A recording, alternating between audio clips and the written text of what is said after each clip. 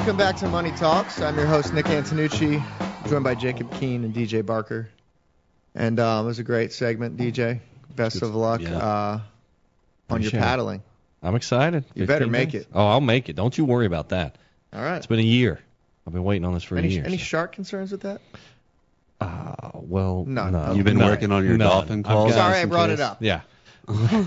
Yeah, no. It's only from the dark hours. Only midnight to 6 a.m. I'm worried about that. That's crazy. Other than that, I'm good to go. Well, we're looking forward to seeing Make it fun. I won't go that far. Hey, at least you're doing it. I can't even say I'm attempting it, so props to you. All right, guys. Final segment. I think it's time for a little Q&A.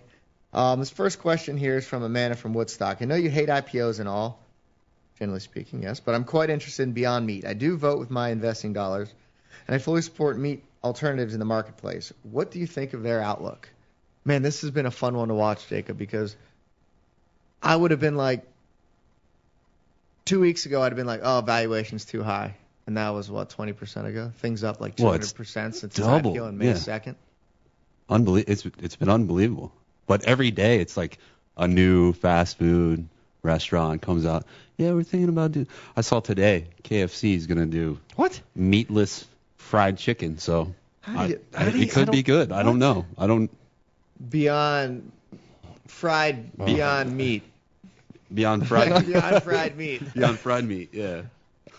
I mean, but it's just the valuation is where I struggle to wrap my head around, and can support justifying where it is. Well, let's talk about what that. Let's talk about what that. I mean, we're talking about a company that's valued at almost $6 billion now, and hasn't even done $100 million in sales. $88 million, 2018. So, we kind of tried to back into it, just for fun. Of course, we're not investing in this for our clients. Right. That's not a we played the game of how do you justify this valuation? We're not saying buy it today. We tried to work backwards, and basically we looked at what growth would have to be over the next 5 years, assumed a certain margin, and then slapped a multiple on it that was a bit higher than, say, like a Tyson or Hormel. Right. And basically they have to grow sales at 80%. Every year. Every year for the next 5 years, which would get their sales to about 1.8 billion, and I guess they could justify the valuation there. But the problem with this whole thing is competition's coming. Yeah. Absolutely. You've got Nestle that's, I guess, just now released a meat alternative line. You've got Tyson with one in development right now. And it's not like these small players coming to market. And they got the bank. They got the muscle behind. They already have the infrastructure, distribution. Don't have to worry about cutting these deals. They already have those lines. Yeah, and the relationships. Open. Yeah, I mean, it's all there. It's one of those things I wouldn't want to get in the way of this stock by any means. No. But I wouldn't buy it. We've seen some absurd comments from analysts too. There was someone out, just this past week saying he thought the total addressable market for meat alternatives would get to $100 billion over the next 15 years. So I'm just looking at GDP. Within GDP, we have what we call personal consumption expenditures. So they've got line items for that. Food in 2016 was, what did I say, 860 billion. So basically you're saying like 10%, over 10% of all food sold is going to be a meat alternative. There's some other statistics in there too. Right? What was it? 20? I don't quite buy it. Statistic, and it was in The Economist, so it's a trustworthy source. Yeah. But I just have my trouble wrapping my head around this. It said 25% of the population aged 25 through 34. Is that what it was? Yeah. Is a vegetarian or vegan? That seems so high. That is, I don't buy that either. I don't buy it. And the other thing is cost. Where are they getting these? Where? Yeah, where's the market that they're finding this information? I mean, it's got to be it's got to be a small. It's got to be a small. There's probably an asterisk beside it, like ask like 12 people and 3 of them. Yeah, if you're asking the employees of Beyond Meat, maybe that's what. Yeah, who knows? But the other thing we just looked at real quick is cost. So for basically a pound of the Beyond Burger is $12. Ground beef is like $2.80 a pound. Yeah. So it's like from a cost perspective, You can even go I to don't Publix. know. Even if at $4.49 at Publix, you're paying like full price for that 80/20, something like that. It's still substantially cheaper than buying. And I just feel like people won't really be incentivized to just like you go to McDonald's. I feel like a meatless Big Mac is not going to be $5 or whatever it is. It's going to be like 10. Right. So if you're just casually, yeah, the novelty of it, maybe you'll try it once, but you're not going to pay twice as much for something that arguably doesn't taste as good. So basically, Right. you're just betting on there being more vegans over time, which I don't know. Maybe that's Yeah. a sound investment. It's also could worth be. noting too. Like we look at the nutritional facts. I get it if you're a vegetarian, this really doesn't matter to you when you compare it to beef. But I think there's a lot of people who are just kind of trying this and seeing what it's all about that aren't vegetarians. And I feel like it's portrayed as this super healthy alternative, when in all reality, it's not like it's Yeah. phenomenal. Well, magic food. Loaded with sodium. I mean, you're not going to get that flavor from these plant-based burgers without loading it up with preservatives and salt. There's like 24 ingredients. Yeah, there is. It is quite Highly long. processed. Yep. So Which is interesting. You know, you look at, say, Whole Foods, right? I mean, their meat counter, they talk about and sell it based off, grain, right? They want grass-fed. Right. It's free range. It's all of that. How are you going to change your market?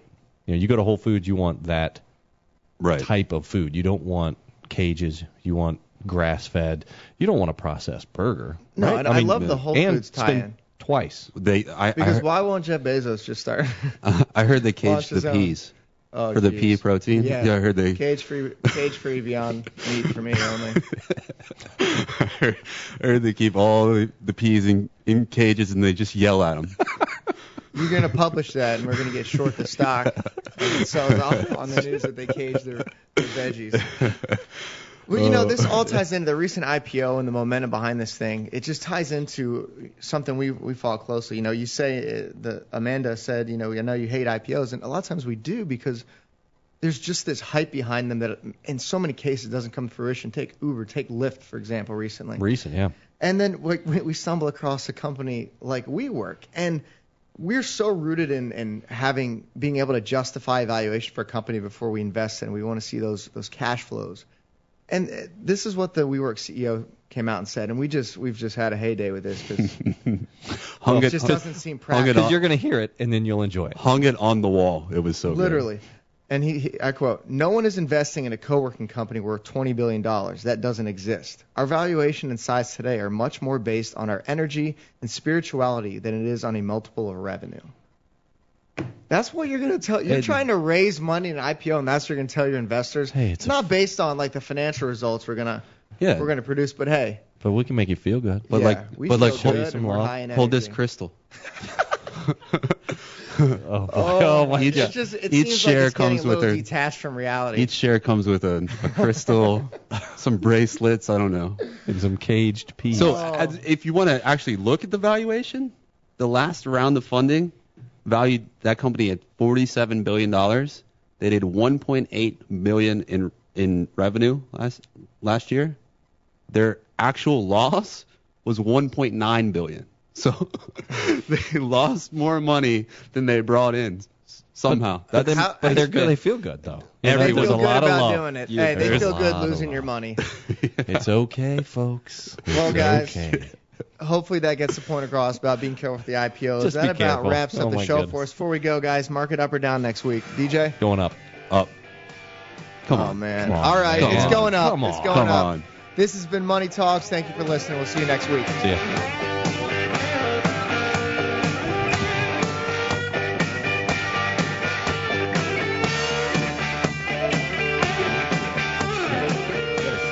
You gotta save the bearishness for. All material presented is compiled from sources believed to be reliable and current, but accuracy cannot be guaranteed. The contents are intended for general information purposes only. Information provided should not be the sole basis in making any decisions and is not intended to replace the advice of a qualified professional, such as a tax consultant, insurance advisor, or attorney.